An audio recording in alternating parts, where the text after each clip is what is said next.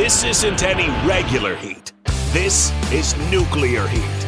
Live from the 93.7 The Ticket studios in the heart of Lincoln, America. Bringing you the latest from the Square Circle on 93.7 The Ticket and theticketfm.com. Here is your host, Jake Bakovic.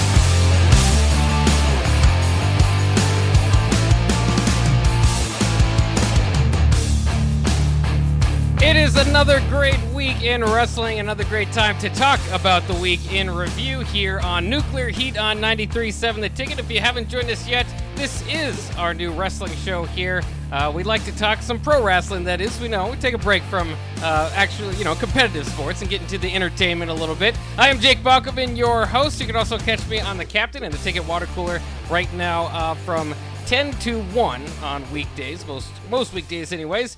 And he is Nuclear Heat contributor Augie Pena. Augie, how's it going today? Oh, it's going great. It's not melted, so we're still here. Yeah, nuclear heat is a very good way to describe Lincoln right now, and I'm sure all across the Midwest. It's crazy. I mean, August we had those weeks of rain, yep, and now all of a sudden we're getting punished for it. So it's very hot outside, but thankfully mostly wrestling is inside. Yep. And thankfully to me, wrestling was in Canada this week. Wrestling's really made an impression. I should say WWE, but throw in AEW now going overseas, selling a crazy amount of number. I think in in Britain or Wembley, yeah, maybe. Yeah, I'm trying to think where that is exactly, but in any case, ticket sales doing good in WWE as well. As we opened up the if you wanted to go to WrestleMania, you're gonna have to buy secondary tickets, yep, basically, because one day and that thing was all but sold out. Again, we're going to be here. We're going to complain about certain things that the WWE is doing, but they are doing it well. And in whatever I always say that there's a lot of people that like to fantasy book and yell at Vince McMahon for doing the same old stuff, and you get tired of it. But if there's anybody that has experience running a company to this magnitude, a wrestling company of all things, it is him. So we will probably note some of those things today, because, yep, I know pre-show we've already talked about. There is a few things that seem to be happening every week, and it's so predictable and so frustratingly predictable that it almost is turning into what I call the popcorn match, which is what you either go get popcorn or go and fast forward through it if you DVR'd it like I do. One note that I did want to mention before we jump into Friday Night Smackdown. So if you don't know how we do it, we start with Friday Night Smackdown. Next couple segments will be Raw, so that will bring us through the hour. Raw, of course, 3 hours. Smackdown 2, so it works out nice like that. But one other thing I did want to mention in the WWE news is Lacey Evans' contract up with WWE, and I think the general feeling among the fan base, or from what I've heard and seen on social media, is a good run, but maybe somewhat of a missed opportunity with the Southern Belle thing. Maybe they passed too soon on that. Yeah, they really did.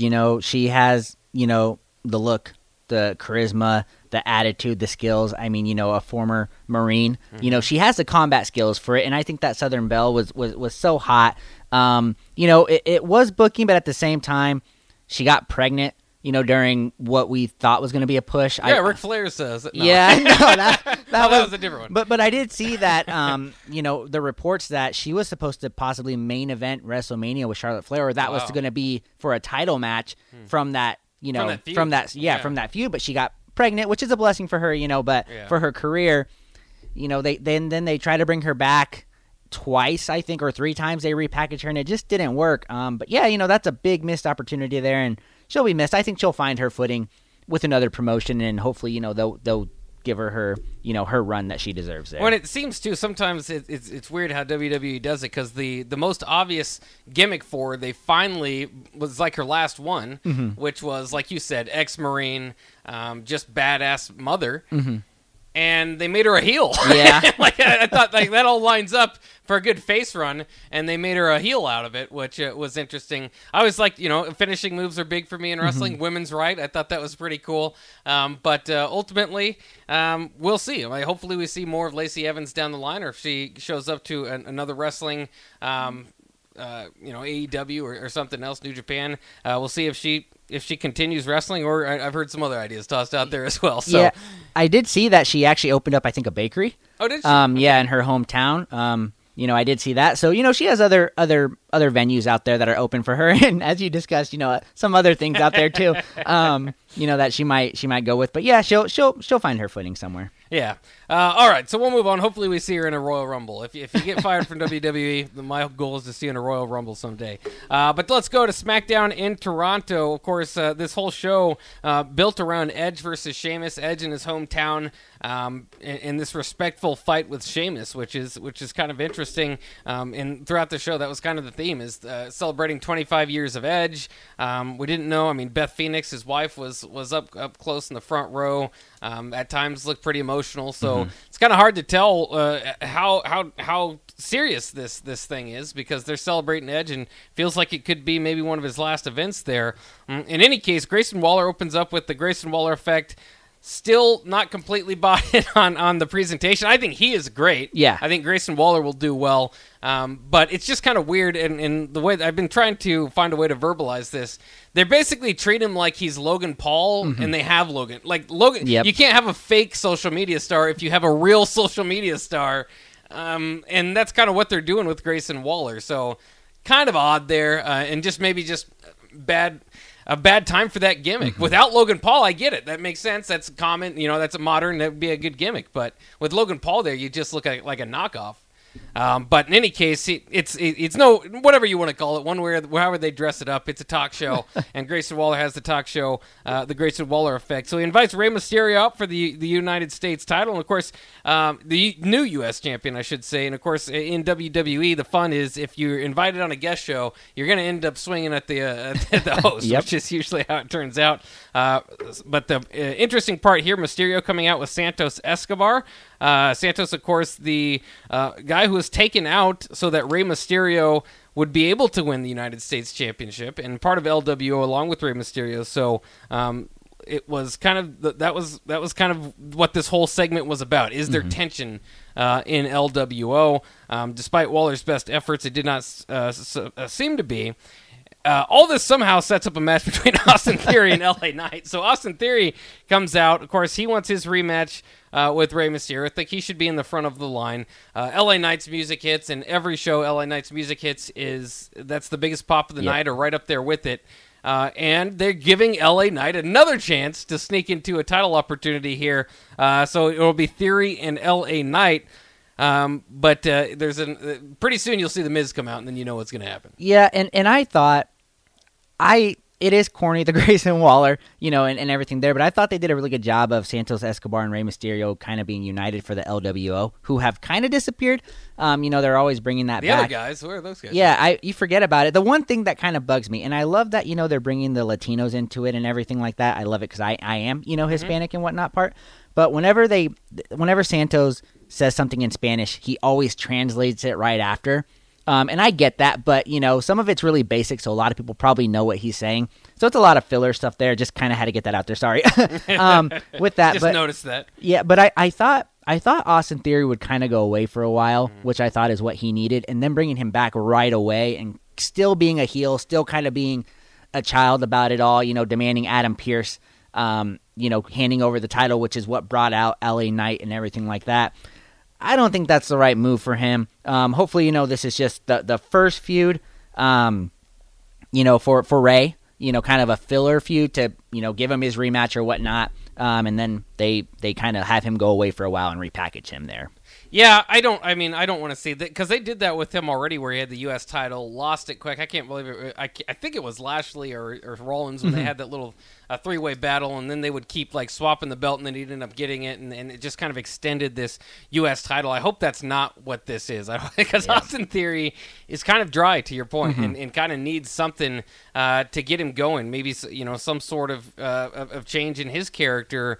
And like you said, I think that this is pretty much, this was about LA Knight. This was to move the Miz LA Knight feud, and if you watched again on Raw, that continued. So again, they're taking advantage of what LA Knight brings to the table. So to open up with SmackDown with him was interesting, but hopefully this doesn't go too far. And it's also kind of weird. How long do you play out this Rey Mysterio Santos Escobar thing? Because I think that's what the people want. Yeah.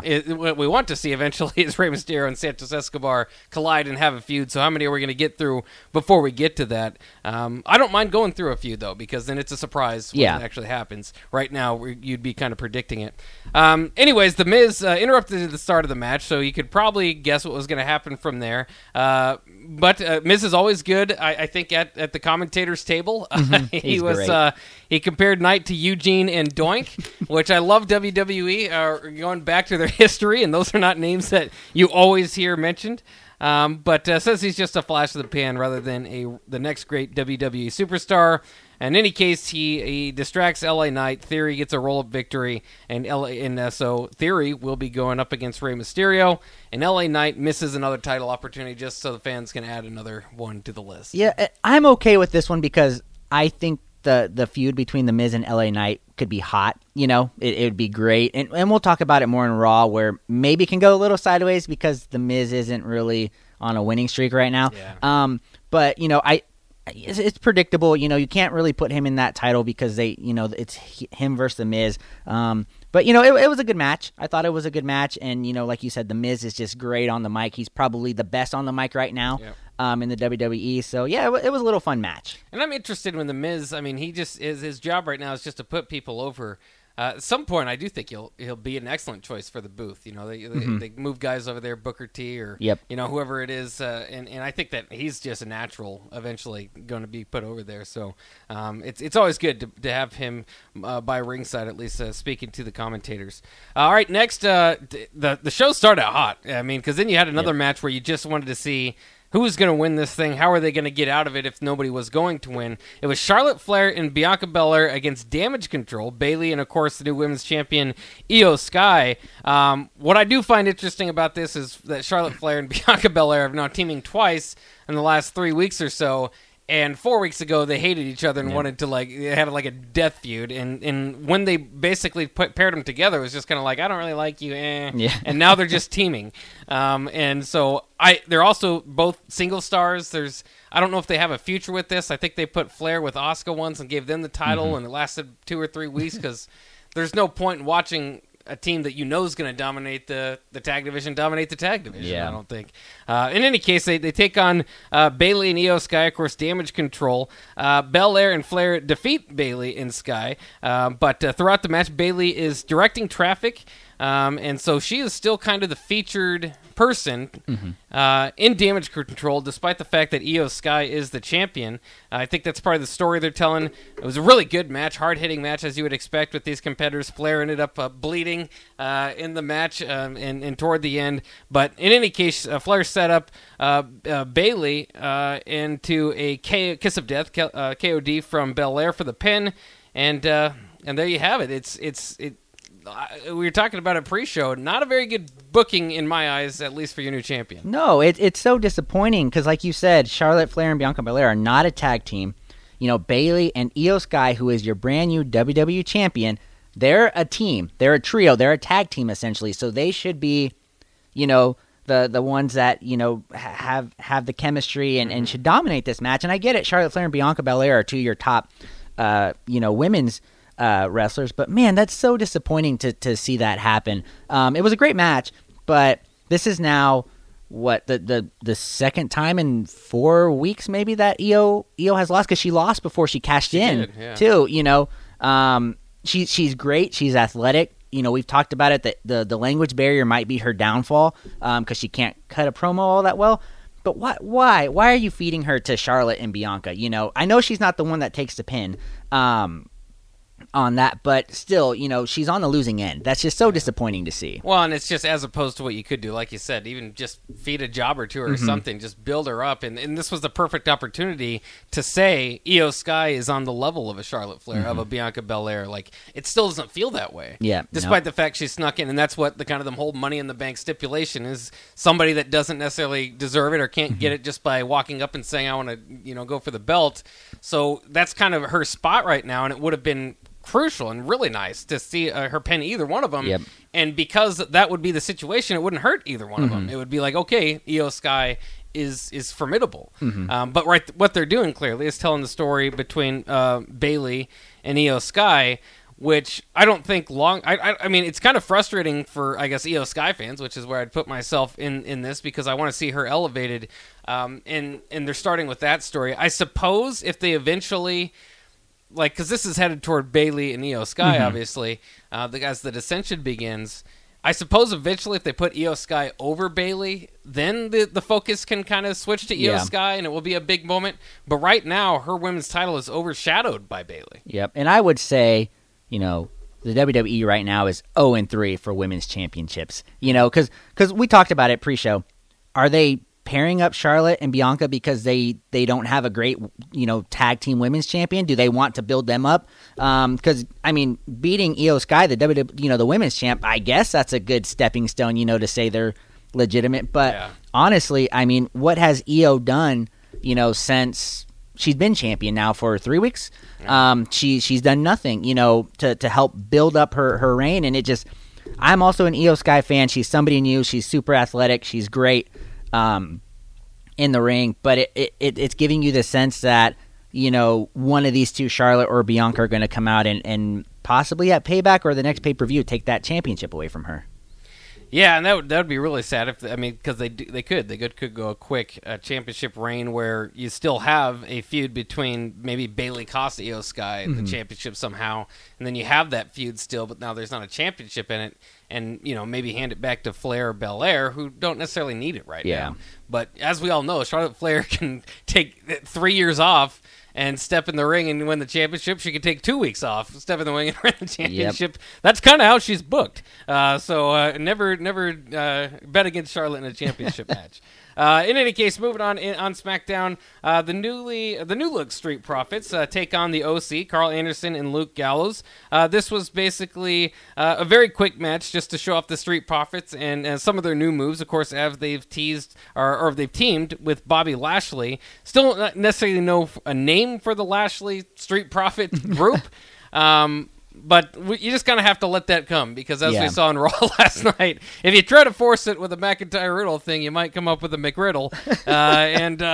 So I don't know if you necessarily have to match all their names together. But they're certainly going to make quite a formidable trio. Yeah, I agree. And I thought, I know this was a filler match, like almost a squash match. Yeah. But I thought the Street Profits, man, if they roll with this trio, they've got something going there. The Street Profits are athletic. Bobby Lashley, is a title contender as well. So you put them together, great things can come with this. But this was that filler match, unfortunately. The Luke Gallows and Carl Anderson, the Hurt or the brothers, and something. The Good Brothers. Yeah, the Good Brothers. On there. Not good at winning matches unless AJ Styles is involved. Unfortunately. Yep. Not at all.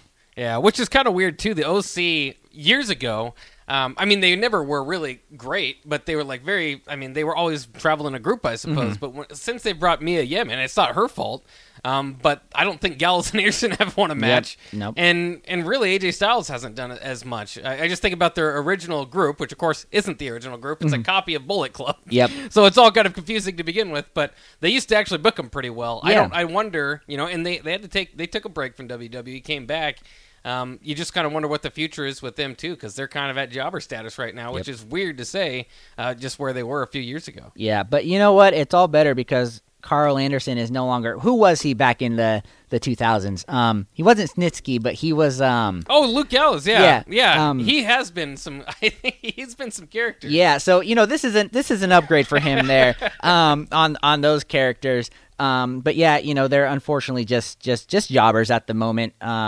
Mia Yim, I think she has the potential to do something great. She has the build and everything there, but man, we don't even see her in matches, or anything like that. But yeah, the Street Profits look pretty dominant, so I'm pretty excited for their future here. I think it was Festus.